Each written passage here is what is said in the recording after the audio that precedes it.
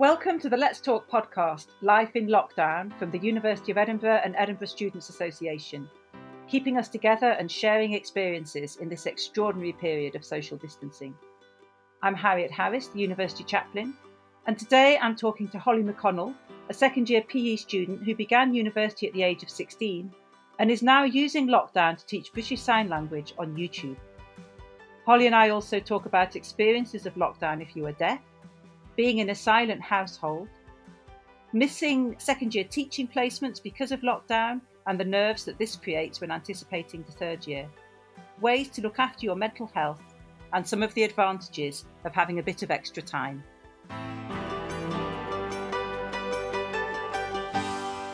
So, hi Holly, it's great to be able to talk with you this afternoon. Thanks ever so much for giving the time to do this. Would you like to say a bit about yourself, Holly? Hi, so I'm Holly McConnell. I'm a second year PE student at the University of Edinburgh, and I actually joined the university at the age of 16, which is really young. What was it like joining at that age? Obviously it was difficult, but school just wasn't the place for me, and the way I saw it, the quicker I go to uni, the quicker I have, the quicker I can be in my dream job and hopefully enjoy what I'm doing a lot quicker. So it was hard moving away from home, but it's worked out fine and it's going really well. Yeah, good for you. So you sort of accelerated through school really and came to the university as probably the youngest in your peer group. Yeah, the youngest in my year for sure. Yeah, the youngest. Yeah. How did that feel? I mean, obviously the social aspect, it was quite hard, especially with being in a sports team, because they have socials every week. But of course, all my friends are really supportive, and they're all just surprised that I'm here, but they're happy for me. And obviously they joke and they're like, "Oh, you're so young, you're a baby," but it doesn't really make a difference to the friends or my uni life. It's just normal, I guess. Do you quite enjoy it in a way, being a bit younger? I mean, it's good when people are like, for example, me going on to third year, I'll be 18. So people are like, wait, how are you 18? You're the same age as the first years. So I guess it's nice in that aspect, because people are like, oh, you've done really well to come to uni. You have, Holly, yeah. But as I said, with the social aspect, it was quite hard at first, but it hasn't stopped me making friends or anything, so that's great to hear. And what is your sport, Holly, or do you do several sports? So I started off playing football with the uni. I was in the first team, but I'm thinking of joining badminton in third year instead, just to try and change things up a bit. And you're training to be a PE teacher, is that right? Yeah. Has that been a dream of yours then? You were saying that you really have this ambition to... Yeah, so since I was young, I always knew I wanted to be involved in sport and teaching. And then in second or third year, I put them together and I was like, you know what, I'm happy to be a PE teacher. Then I just went for it and applied and then got in. And you're teaching at the moment, Holly. Could you tell us about that, about your initiative that you've begun during the lockdown? Yeah, so at the moment I'm delivering BSL lessons on YouTube because I'm actually fluent in BSL, which is British Sign Language. I guess I was just sitting at home and I was like, people should be becoming more deaf aware, and I just decided to start making videos for people to learn and look back whenever they want to. So you're teaching on YouTube at the moment? Yeah. And in fact, I know one of my colleagues is following your lessons, which is great. She's delighted because she's been wanting to learn sign language for a long time. So she's making the most of this opportunity. She's not working in the semester break. She's got a bit more time. So she's enjoying learning from you. What was the real spur to get you doing that? So first of all, it's really cool that your colleague is doing it. And basically, I was going to be delivering BSL workshops with the different sports teams in the university's sports union, but then lockdown obviously happened and Boris Johnson didn't have an interpreter on his announcements, especially the lockdown one, which I was annoyed about because the subtitles weren't working at home, and not all like BSL users can understand English, and it was talking about fines and health and safety, so it was really important. So I made a video originally for deaf people to help them understand the situation better. And then I was like, you know what, if I'm not teaching face-to-face BSL workshops, then why not publish them online and try and get deaf aware, like make the public become more deaf aware and have people learn a new skill and make a difference to deaf people's lives. Such a valuable thing to do, such a valuable thing. And so so you were really tuned into the fact that when Boris Johnson announced the lockdown and there was important health information, important financial and other social bits of information, that those who couldn't hear him weren't able to access that information. Like, if it wasn't for me being at home with my parents, they would have no clue what's going on right now, and my dad would still be expecting to go to his clubs and meet his friends. My mum probably would too. And it's just really important that everyone understands this current situation and they have the best support they can get. So that's a real eye-opener to us, Holly, that you're talking about the experience of being at home with your parents who are both deaf, is that right? Yeah, and my dad's deaf and blind too. Deaf and blind, yeah, okay. So getting a leaflet through the door wouldn't help him. No. So yes, could you say a bit more then about how your parents are experiencing the lockdown and your own awareness of how it is for those who are deaf or deaf and blind? So a lot of deaf people actually rely on going out to their social clubs, such as there's things known as deaf clubs for different areas. So the only time they really go out to see their friends are at these clubs. And without these clubs, it can be a really isolating time because they can't put the radio on and listen to music. For the TV, they have to put subtitles on. But for example, Netflix, not all of the programs have subtitles. Just little things like that do make a difference to their lives, and they can't just pick up a phone and make phone calls to people. Or a lot of mental health services only have phone services and not like FaceTime or whatnot. So basically at this moment in time, deaf people only have FaceTime and TV with subtitles because they can't go out and make their friends, and a lot of them, and it's not as if they can read books because their first language isn't English, it's BSL, and the grammar structures are completely different. So it is a really isolating and difficult time, and it's more difficult for them to reach out and get help because, as I said, it's more than just picking up the phone and phoning people. And are you aware of measures other than your own to help meet some of those challenges? Not really. I know that there's, I can't remember who, but there's a deaf organisation that has a specialist service for deaf people, and I know that people are, I'm not sure if you've heard of the new Zoom app, but people are using that to FaceTime, but it's not the same as going outside, getting that bit of fresh air or you know, but yeah, I know that the deaf organisation has something to offer support for deaf people, which is good. But they, like everyone else, and perhaps even more so, are very much, I imagine, really scrambling around now to get things up and running in time, get all the tech that's needed for the lockdown period. And it's a lot of working away behind the scenes, isn't it, to be able to get people connected and supported properly. It is reliant on technology for them. I mean, it's the same for everyone, but even more so for them because there's a lot of, it needs to be on screen. They can't just be audio only. Well, that's so helpful to hear you explaining all that and describing all of that. So you're at home with your family at the moment? Yeah. Is that right? Yeah. So you were, it's interesting to find out where people, were when the lockdown happened, because the lockdown is like a sort of frozen moment in time, isn't it? Where suddenly we pretty much had to stay where we were. There was still opportunity for some people to travel home and things, but otherwise we are where we are when the lockdown was announced. What other ways is the lockdown affecting you, Holly? Obviously, with PE, there's a lot of face-to-face things. For a start, we have placement, which is for 6 weeks, and obviously that's been cancelled. It's supposed to be for 2 weeks' time, and not having that is really difficult because in third year you'd expected to act like a full-time teacher, take all classes on yourself for 11 weeks, and if I've not had any high school experience, doing that is petrifying, especially with my age. So that has really impacted me. But then again, there is that positive impact with the YouTube videos that I'm doing, because it's giving me that positive aspect in this really dull and dampening time where I'm trying to teach people a new skill, so I'm still getting that teaching element in. Everything else is just the usual, like I'm caring for my parents, I've still got essays to do.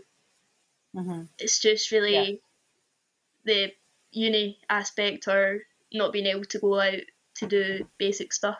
What's it like having lessons moved to online? Is that quite strange in the physical education? Yeah, it's really strange. So obviously it's like with all this technology stuff, and I'm not good with technology myself, and it is really confusing. And then a lot of it's just looking at lectures and then just moving on from there. So it is a very different aspect, and you can't really talk to your friends and go outside and get fresh air, and it's just very different. Yeah. And are you finding ways to practice your sport, or to keep fit enough, keep fit in the way that you would like to? So not as much as I'd like, because obviously with the university there's the university gym, but now that's closed.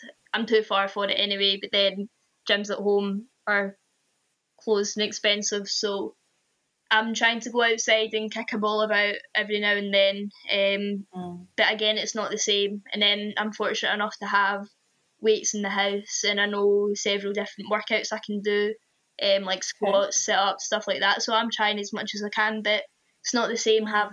There's no motivation, because it's lying on my living room floor trying to do exercises, you know.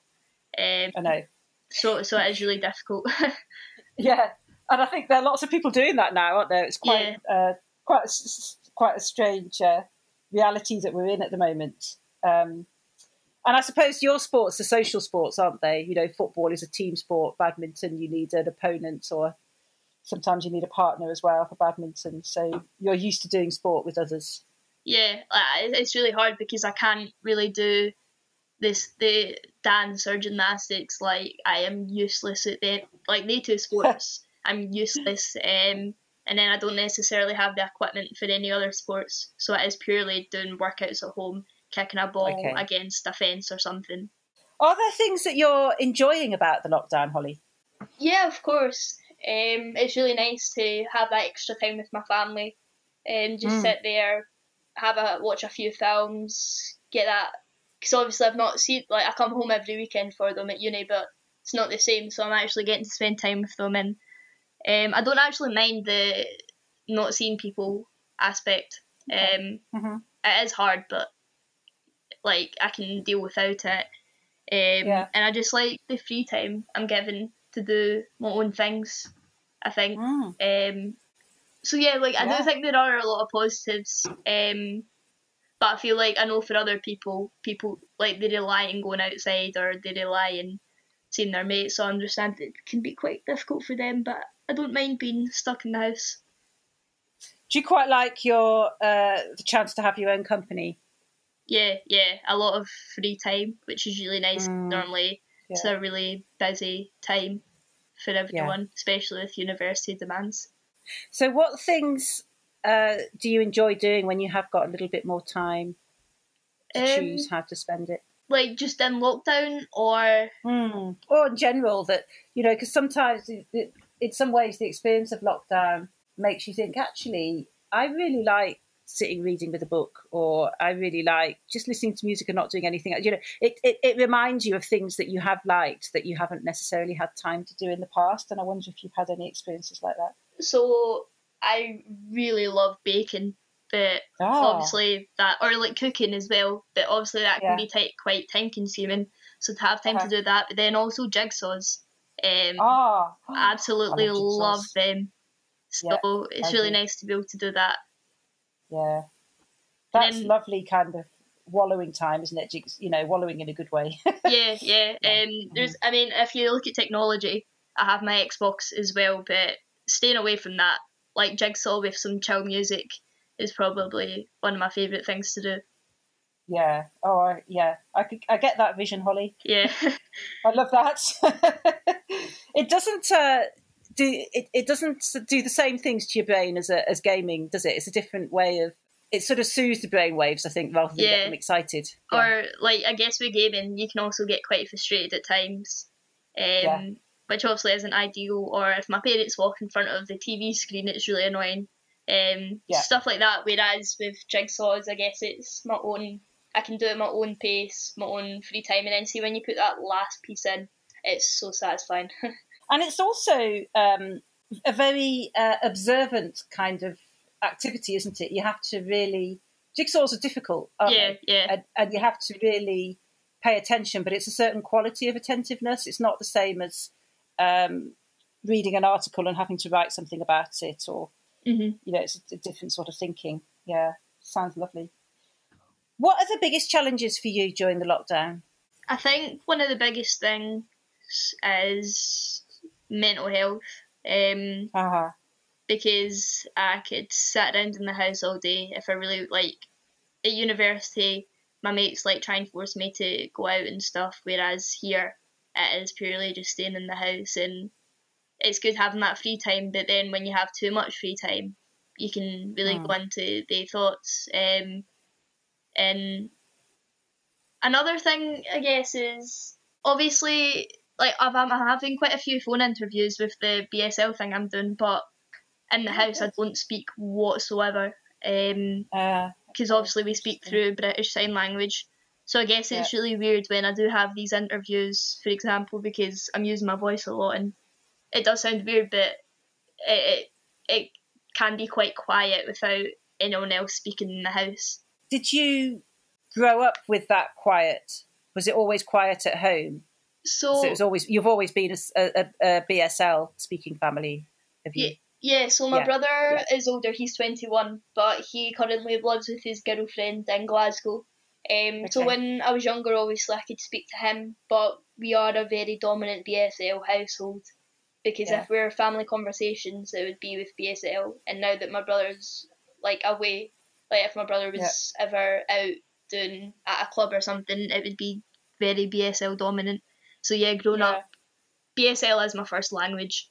BSL is your first language. So really dominant in the household. Was it really through nursery or through your older brother that you started to speak English? So a lot of it was nursery, and even more so school. For a short period of time, my brother and I had to go to a speech therapist, but my brother went for longer than me because he's only 2.5 years older, roughly, so he obviously couldn't speak by the time I was born. So a lot of it was nursery, school, and a bit of speech therapy. Such an interesting story that you have to tell, Holly. So you're saying that one of the biggest challenges then is about your mental health, because at university your friends will kind of encourage you to come out, and obviously none of us have that at the moment, do we? We can't just be kind of, encouraged to go out for a drink or a walk or whatever. Yeah. We also can't be the instigator of that. So we have to, find ways of being with ourselves and with whoever's in our households, albeit doing FaceTime with friends. And then you've got the silence of the house, which in one level you're used to, but it's an added, I suppose it adds to the realisation that we really are in lockdown.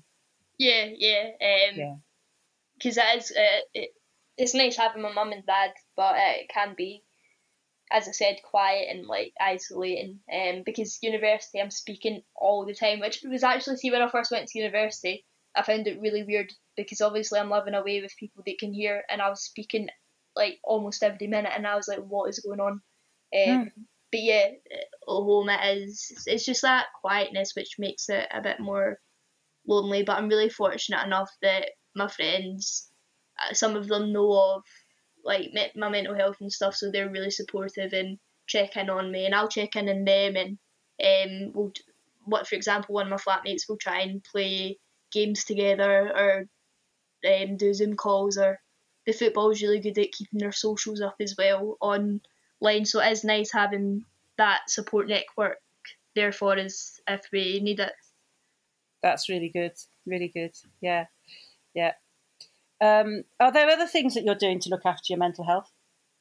I guess I'm trying to do that bit of sport just to either get fresh air in my garden or just because for most people after a workout, yeah, you might be tired, but you do feel good from it.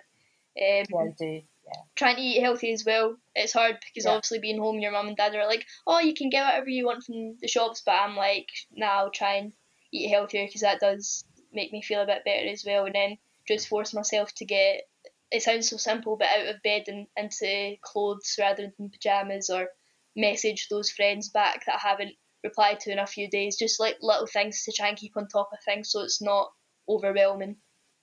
Yeah. Because those little things give a sense of life carrying on, don't they? Yeah, for sure. Yeah. It is very easy to feel that you know, what's the point of getting into sort of daytime clothes if nobody's going anywhere. Yeah. I've had a few FaceTimes with people in their onesies and things, you know. Yeah. I mean, it makes sense because we are like, what's the point in wasting fresh clothes when we could be comfy? But I guess for me, my clothes are sports clothing, so it's not as if I'm getting into jeans and sitting in them all day anyway. It's purely shorts and joggies and a sweatshirt. So quite comfortable. Yeah. Sounds good. Yeah, sounds good. And then you can, if you suddenly feel the urge to do your weights, you're already in fairly suitable kit for that. Yeah, so it works out quite well. I'd love to know from you, Holly, whether university sounded really loud and was really tiring for you when you first arrived because of it being a constantly talking environment. For my mental health, even to this day, it is a struggle because there is that aspect to it, and it is a completely different life to what I've ever known, because it's not as if I go and see people then come back and it's quiet. It's seeing people going back and talk again. And it was really difficult, especially at the start, to get the motivation to go out again, because I'd just be so physically and emotionally drained, or just little things like that, or I'm like, oh, let's not go do that today when I really should. And I guess I feel like a lot of people can find university overwhelming at the start. But it was a big difference to what I was used to. Absolutely. It would be a particularly pronounced difference, I think, for yourself when you're used to having a lot of silence at home, and your home space being associated with quiet. Yeah. And then that's all going to be very different when you come to university. Then what I also find weird is, like, say if I'm having movie nights with my friends or with my flatmates right now, if we're watching TV, I'm always like, can we put subtitles on, because I can't hear and understand the TV without subtitles on, because I'm so used to reading them and listening at the same time. That's so interesting. Yeah, so I actually really struggle to understand the TV unless it's really loud, unless it has subtitles on. But then obviously people are like, oh, we don't like subtitles. And I'm like, yeah, but please, you'll just ignore them after a while. Yeah, so they could get used to them and overlook them, whereas for you it actually enables you to understand. Yeah. Holly, it's so interesting. It's been so interesting speaking with you today, and I wish you the absolute best with your BSL lessons on YouTube. It's such a great project, and I believe you're doing some for the NHS as well. Is that right? Yeah, that's great. So you're supporting the online workers, and you're supporting everybody to be more involved in communicating well with our, with our deaf family, friends, neighbours, and members of society. So it's terrific work that you're doing, and thank you. I wish you well.